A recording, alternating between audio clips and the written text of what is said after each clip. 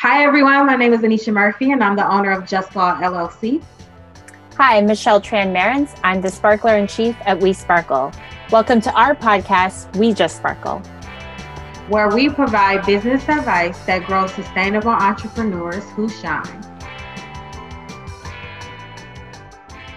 Hello, welcome to our podcast, We Just Sparkle, co-hosted by me, Michelle Tran-Marins, and by lovely co-host Anisha Murphy. Hi, everyone. We are super excited to have Rebecca join us today, and I will pass it back to Michelle. So Rebecca Foley is speaking with us today about her business, and we're very excited to have her on because we know it's the month of April when typically people file their taxes. So they have a lot of questions about accounting and finances and how to be better with their bookkeeping. So we're really excited to talk with her about that. And we're just going to kick it off with our first question to you, Rebecca, which is just to tell us about yourself and your business. Ooh, I feel like this could be a whole thing right here, just my backstory, mostly because I'm a talker, but I grew up in accounting. My dad is an accountant, and I started working for his business at the age of 11, which sounds very impressive, but really I was, especially when I say what I was doing, because I was doing his marketing, really I was just printing off mailers and sending them and doing some data entry, but it prepared me for later in life. I got to call, well, growing up, I always heard, are you going to be an accountant like your dad? And my response was always, oh, heck no, because I hate deadlines. Deadlines are the worst thing in the world. I hate tax season. I'm a bookkeeper. I still have to deal with it a little bit. So I was like, no, not going to happen. And I went into college, and of course I was like, I don't know what I'm going to do here. I have no idea, but I don't want to do accounting. So I went for school for psychology. Got to near the end of my program, and I realized that I also didn't want to be in school forever. And I kept going to these interviews, and everyone would tell me I didn't have experience. So at that point, I was just like, okay, if I don't have experience in this field, and if I can't get experience in this field because I don't have experience, it's a circular thing. I have all this job experience. I've been working since I was 11. That has to count for something. And that's when I started to realize the value of what my dad gave me, right? He trained me. Michelle, I'm sure you have a lot of this from seeing your mom as an entrepreneur. I realized what he gave me. And so I was just like, okay, what can I do with this? I'm going to try to get back into accounting. I realized I could be a bookkeeper. That part I enjoyed without having to be an accountant. And I could work with what I enjoyed and the skills that I had. So I started working in businesses as kind of a bookkeeper or in the business office, trying to get my feet wet, get myself back into it. Kind of everything going almost full circle. My dad was like, why? I have a client that needs a bookkeeper. Why don't you do some work for this person? And so I was still thinking of that as I'm in the meantime kind of thing. And I wasn't thinking of it in terms of building a business. I was thinking of it in terms of just surviving. And from there, I ended up, starting to build a business, but I really didn't know what I was doing. And I feel like in a lot of ways, that could just be me in a nutshell, is I'm constantly learning. In my brain, I'm always like, I don't know what I'm doing, which is true, but I can learn. And so I formed a partnership, and that worked until it didn't, which is a very nice way of saying, if you go into a partnership with anyone, it's good to not be friends with that person. That was my thought process. I was like, this will work because we're not friends. So I'm not emotionally invested. The problem is I didn't know her values. And that going into 2016, that became a huge thing. At first I was like, okay, I'm going to keep an eye on it. It became an even bigger thing, to the point where it couldn't exist. I got to the point where I wasn't happy. So tell us about how partnerships are not only value add in your business, but how being in partnership or entering into a partnership with the right person can actually determine the outcome of your business. For me, a successful partnership, you have to have the expectation that you both have the same end goal. Like you want the same culture for your business. And if you're not, like, communication is very key. And I think that's what kept us going for so long. Because I mean, we were in business for like 3.5 years. I was in that partnership for about 3.5 years. And I think part of what kept us going was my patience and communication. So I think communication is a big thing. And I usually, like, I would say to my business partner that it's a lot like a marriage. Like, you have to have commitment, you have to have communication.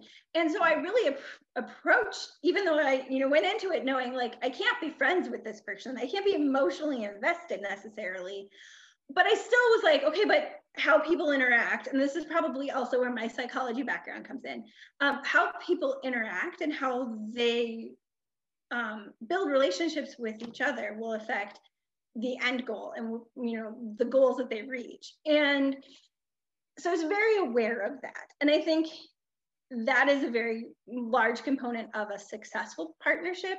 But again, going back to, I think you have to have that conversation. What are your goals here? What do you value? And what kind of culture do you want to build? Because if you don't, for like a very traditional partnership, right? Mm-hmm. If you don't have that in mind, it's going to go in a direction that you don't necessarily want it to go. Before I go in that direction, I should stop and say, I think Michelle probably knows this already, but my husband is Chinese Malay. So I'm in an interracial relationship and our daughter is mixed. So he pointed out to me, we live in the Northwest suburbs, and I had gotten to the point where I had just kind of accepted that working with people that don't value working with folks who have been historically excluded, like that's a thing. Like that's just a sacrifice I have to make in order to do business. I had fully accepted that. It's very monoculture out here and it's very white centric. And so I just like didn't think about putting in effort to change things. I just accepted what they were. And my husband pointed out to me one day, I was at a networking group and it was a group that I had joined and that was the only thing I was doing for networking. I was just going to this group. And they had posted a picture on Facebook and it was all of the members of the group. And there was no representation. Like it was only white folks. And my husband pointed it out to me. It started clicking and I was like, oh. And I really like, for me, a lot of my motivation, and she would probably laugh if she heard this, but my daughter is a lot of my motivation. So it was one of those things where it was like a huge moment for me. And I was like, how is my daughter going to look at my business? How is my, these are the things that I value out here. And what I'm doing over here, they're very diametrically opposed. And I don't feel comfortable with that. Like I'm unhappy because I'm living with this cognitive dissonance. And so I started going through the list of all the members in this organization and I started counting. Like, I was like, I'm gonna see, like, is there any, how much representation is there here and what's going on? And I was like, this isn't just a problem with my chapter. This is a problem all over the place. So that was like a major motivating factor for me. I was like, I'm going to change this here at this business that I had started with my partner. Didn't go over well with my partner. I was the one doing the networking and the marketing, so it should have been okay. Like that should have been my area. That's a whole nother conversation. It doesn't necessarily need to be here. So I left because I was like, this is not going to change. We're growing and this isn't going to grow with it. And I don't want to be a part of not even a part, but building an organization that doesn't value the same things I value. So I started finding spaces that really worked for me. It took time. I went to a event at the Hmong American Partnership, which was so fun. They had a networking meeting, and I loved it. And I was like, this could totally be my space, and I would love it. I'm super comfortable with Asian folks because of my husband, but I was like realizing all the other folks that I'm not necessarily comfortable with, in the sense like, how do I, interact? Because I haven't had that experience lately.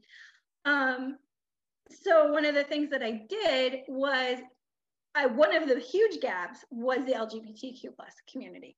So I contacted one of my clients who happens to be a member of that community. And I was like, do you have any recommendations? Like, where can I go to meet LGBTQ plus folks?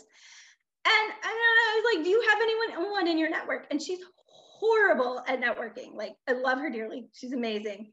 Networking and self-promotion do not work for her. Like, that is not her thing. But then so she's like, I don't know anybody. Of course you don't. Okay, that you were probably not the person to ask. But then she came back with, but I once spoke at the Coven. Okay, tell me more. I started going to events there, and it was amazing. But once I launched the digital membership, it was something I didn't know I needed, but I needed it, and it's been amazing. And someone else had recommended Twin Cities Quorum, which has also been amazing. I joined them in August of 2020, and I've just I love it. Love it, love it, love it. So that's kind of been my thing. But really, I just also, when I network with folks, I'm like, hey, do you, if you know business owners that are from underrepresented and marginalized communities, I would love to connect with them. Like, that's kind of just been my thing. And that's kind of how, not exactly how I met Michelle, but I just went through early in the pandemic. I would go to Fix It Friday which was an event with Lunar Startup and the Coven, and I would just go through the list of people, and I'd start Googling their names and looking for what they were doing and things like that. And Michelle was one of those folks. Actually last year, the pandemic hit, and I was like, what the heck am I going to do? 75% of my clients are customer facing, non-essential, and I'm like, I don't have work. I mean, I had some, and going into it, I was like, oh, we're going to be fine because we can work from home. We already do that. Except for my clients, they don't. And so I had to kind of think, okay, well, I took my time to more, and I was like, oh gosh. But then I thought about it, and I was like, well, I'll just go back to the drawing board and make it better. And it gave me a really good a really good chance to build my business and build my network in a really very positive way, and focus on it in a way that I wouldn't have had to if my client or my workload had been normal. One thing that I started doing, and it wasn't my idea, it was something I learned from someone else. I started doing a 90 people in 90 days challenge. And Michelle was part of that. I connected with 90 people in 90 days. She didn't tell me it was 90 business days. So I started, I'm like, I have to meet 7 people a week, which was very intense. It got to the point where I realized, oh wait, I can do 5 people a week. That's not so bad. Towards the end, I didn't make my goal, spoiler alert. But towards the end, it was like 3 or 4 a week. And I try to maintain that so that I can still network and build those relationships. But the thing that I really was thinking about this morning before coming on, it's not I was having this approach to networking that I fully didn't even realize I was having. But for me, it's all about building community. I tried to compartmentalize, and it doesn't work for me because whenever I meet someone new, I'm usually like, they're my new friend. Which, in business, you're not supposed to have friends. Whatever, I don't know. I don't agree with that, but that's fine. That's kind of what they teach you, is you're not supposed to have friends. But every time I meet someone and start building this, community, I'm like, they're my new friends, and how can I help my new friends? And my friends have to meet each other. So it'd be great. Let's transition into some questions that I know Anisha and I both hear a lot from small business owners because we work with so many. One big question that comes up a lot is, what's the difference between an accountant and a bookkeeper, and a CPA? Could you kind of outline those differences for people? Yes, absolutely. This is a really good question because I get it all the time. And I even have clients that I've had for 6+ years who will confuse me with an accountant, and they will refer to me as their accountant, to which I immediately pipe up and say, no, I'm your bookkeeper. The difference, and Anisha will really get this difference, it's like a paralegal and a lawyer. So in the law industry, the paralegal prepares things for the lawyer and the lawyer takes it to trial. In our industry, the bookkeeper prepares things for the accountant and the accountant files the taxes. You know, very minutely, we focus on getting the transactions, your transactions entered into, we use QuickBooks, getting them assigned correctly, which is really like interesting too, because a lot of people assume that we deal a lot with math and that we're good at math. I use calculators. Calculators are amazing. My big thing is I assign things to where they need to go. Of course, like not getting into the trap of overthinking, okay, well, this could be an office expense, or it could be a job supplies thing, or it could even be over here, but just figuring out, okay, we're gonna assign it this way, and be very consistent with that. That's a very minute part of it, but that's a major difference. So would you say that then a bookkeeper helps sort of keep the business together, and the accountants or CPAs is for like sort of forward facing? So like things that have happened in the past, like purchases that have happened in the past, that would be for a bookkeeper. But like opportunities for the future is where the CPA will come in, because they'll tell you from a tax and accounting perspective of whether or not you can do it, what's your tax liabilities from doing it. They can also help with the data and the numbers around, oh, in this industry, someone, you know, did this, and this is what the data is saying from that. Would you like say that was a fair? In some cases, oh, sorry, were you? No, yeah, go ahead. Okay. In some cases, definitely. In a lot of cases, and this is kind of my frustration with the work sometimes, I'm very forward thinking. So I'm very much like, okay, this is the transactions that we had, but how is this going to affect us moving forward? What are our plans moving forward? And that's why part of why my business is called Phoenix Growth Systems, because we're working with our clients to build plans for the future and to build in processes that help them do that.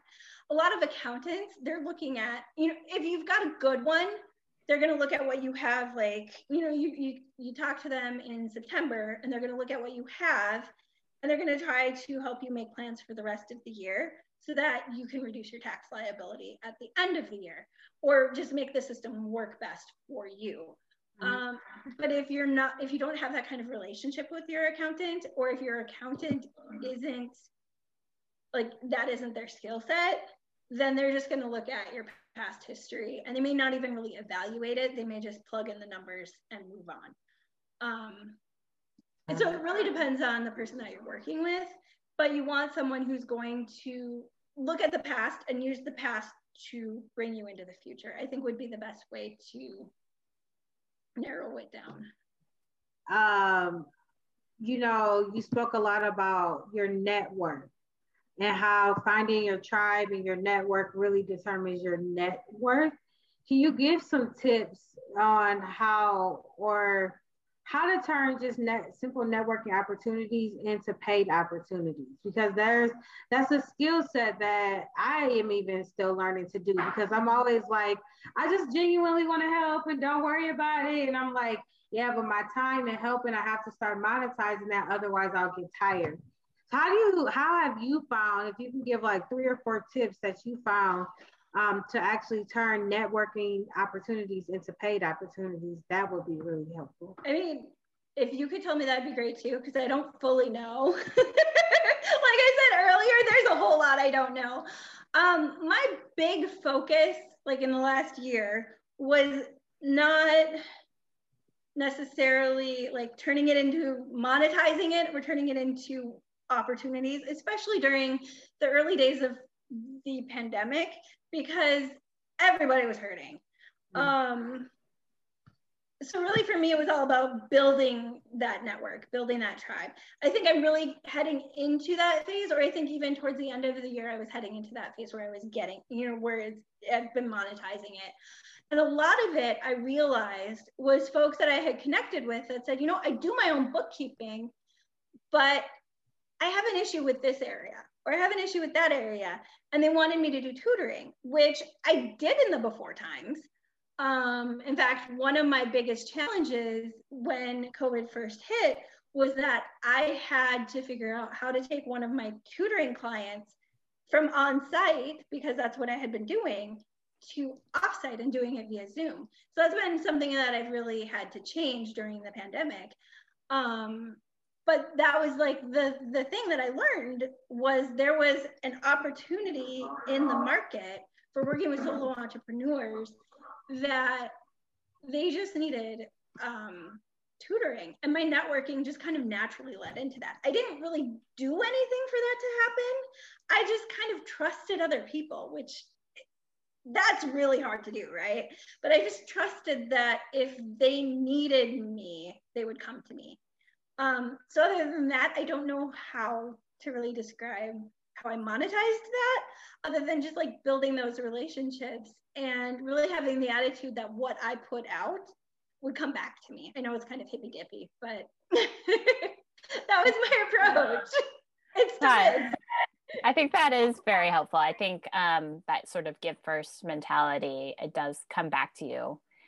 And kind of along those lines of kind of giving, what advice would you give to small business owners as a bookkeeper when it comes to their finances? Because I know a lot of the business owners that I work with, and probably Anisha as well, finances is, not their thing. They're scared of numbers. There's a lot of money trauma in some of the communities that I work with. Do you have any advice about how people can approach finances, accounting, and make it not so scary? Number one, and this is what we always say, so it's going to be very cliche, keep your business and your personal expenses separate. It's a very simple and it's a very cliche thing to say. At the same time, it helps you track your numbers for your business in a way that's much easier, because you're not having to pick out all of your personal stuff. Like, you're not having to say, okay, well, was this a personal expense or was this a business expense? If you later down the road need to hire someone, they don't have to go through your personal expenses and do the same gymnastics and figure out, okay, is that personal or is that business? And so it makes the whole process so much easier. And if you're in a situation where I've run across this a few times where folks haven't quite gotten to the point where they've actually gotten their LLC, because it's cost prohibitive. That's probably a whole nother discussion too, but it's like $155 to start an LLC, which for some folks is a problem. And so usually if that's the issue, I say, then just open an account in your name, like a personal checking account in your name, and use it for business purposes. I don't know if there's probably legal problems there. Anisha is nodding, but it's a good place to start. And sometimes you just need to have a good place to start. Another thing that I would say, like along those lines, is start out how you mean to continue. Like, start building those building blocks for how you want your business to be. Start early and if you have to start small, start small. I started small. Granted, it's taken me like 10 years to get to where I'm at, and I'm probably not exactly where I want to be, but that keeps us going. So build systems in place early on so that you don't have to scramble when you're at those places. You already have that foundation. I was saying that's so important, of like how you structure your business. And I tell a lot of my clients that, especially individuals that I just do general consultations with, is like how you structure your business sets the tone for the matriculation or the life cycle of the business. So in regards to structuring when it comes to finance, I get that, what are some common structures that can be put in place to help businesses start off on the right path?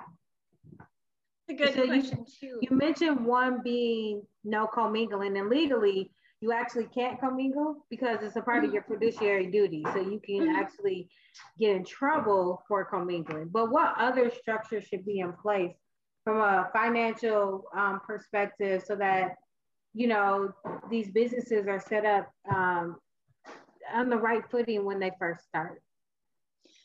That's a good question. So a lot of times, like, there's different structures, right? There's the LLC, there's maybe an LLC partnership. We talked about partnerships earlier. And there's an S Corp. And how you're set up affects your taxes, like your tax liability. From a tax perspective, you know, a lot of times we think LLC, there's separation, cool.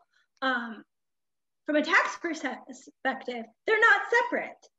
And so when you have your transactions in your LLC, even though we're saying, okay, you need to have them separated. You need to have your personal expenses over here. Your personal income needs to be over here. And your business expenses need to be over here.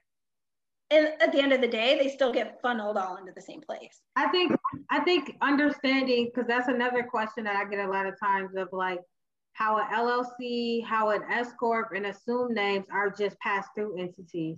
And there's not a ton of benefits to them, but there are different tax, I should say, liabilities that each of them brings. Like, for example, when you're an LLC, you can hire staff, but you can't hire yourself on because you can't pay you can't pay yourself a salary on unemployment. So you can't take unemployment from self-employment income, right? And like in S Corp, you can hire yourself on so you get some more tax benefits. And like how a partnership is separate, like how does, even as an LLC partnership, what does that mean? And how do you file taxes? Still income flows as a pass-through entity, so it's personal income, right?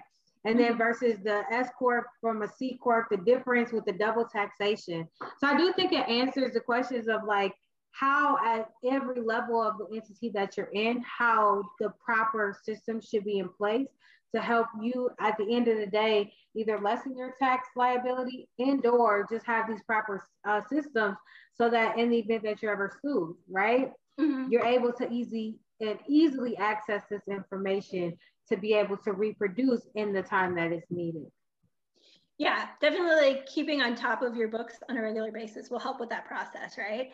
If we kind of go to the other side, well, from a structure standpoint and from a tax standpoint, a partnership, you're going to have a percentage split. So like using my former partnership as an example, we were 50-50. So I had 50% of the liability and 50% of the equity of the business, and my partner had the other one. How that affected us in tax purposes was basically like an LLC. We get a K1 and that gets applied to our 1040 at the end of the year. It's a pass-through. With an S Corp, it's kind of different. You know, I want to say very different, but it's just an added layer of separation. So you have like the legal separation, which I think from a legal standpoint, it's probably even more separation as an LLC. I'm not 100% certain on that. But then also you have tax separation, which can be very beneficial if you're trying to buy a house, because this is the issue I'm running into, because they want your W-2s. The only way you can get W-2s is if you're a corporation. So that's, you can pay yourself and you get your tax withholding. Usually the reason why people go with an S Corp is they want that withholding so that at the end of the year, they have less liability at the end of the year. So it helps plan, I forgot the word. I was thinking the opposite of retroactively, proactively. So you're thinking proactively versus retroactively. And how you set up your business and how you do, you know, your chart of accounts and how you assign your transactions all kind of hinge on those different components, right? If you're an LLC, you don't have the tax liability. So you want to do, and you don't have the payroll. So you want to pay yourself using a draw off of your equity. And that's how that gets assigned. And I mean, going into getting paid, you want to make sure you're getting paid. I've gone through times where I haven't been able to pay myself because the money isn't there. That's a whole cash flow thing. That's another issue. But making sure, like, figure out what you can reasonably pay yourself and still maintain the business, and then assign that to an equity account, usually like an owner's draw, something like that. And that's how usually you track your income in an LLC. Would you suggest then for an LLC setting up, because you just mentioned so many important points and so many important jewels. The first is that when you're a pass-through entity, like an assumed name, an LLC or an S corp, and all your income flows as personal income.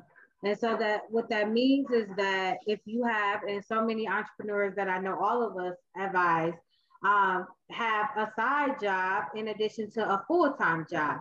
And so just understanding and knowing that, like, for example, in Just Law, if I did 50,000 last year and I make 150,000 bring home, for example, my full-time job, while I'm taxed before, if like, say like all the benefits that I can get, I'm taxed at $200,000.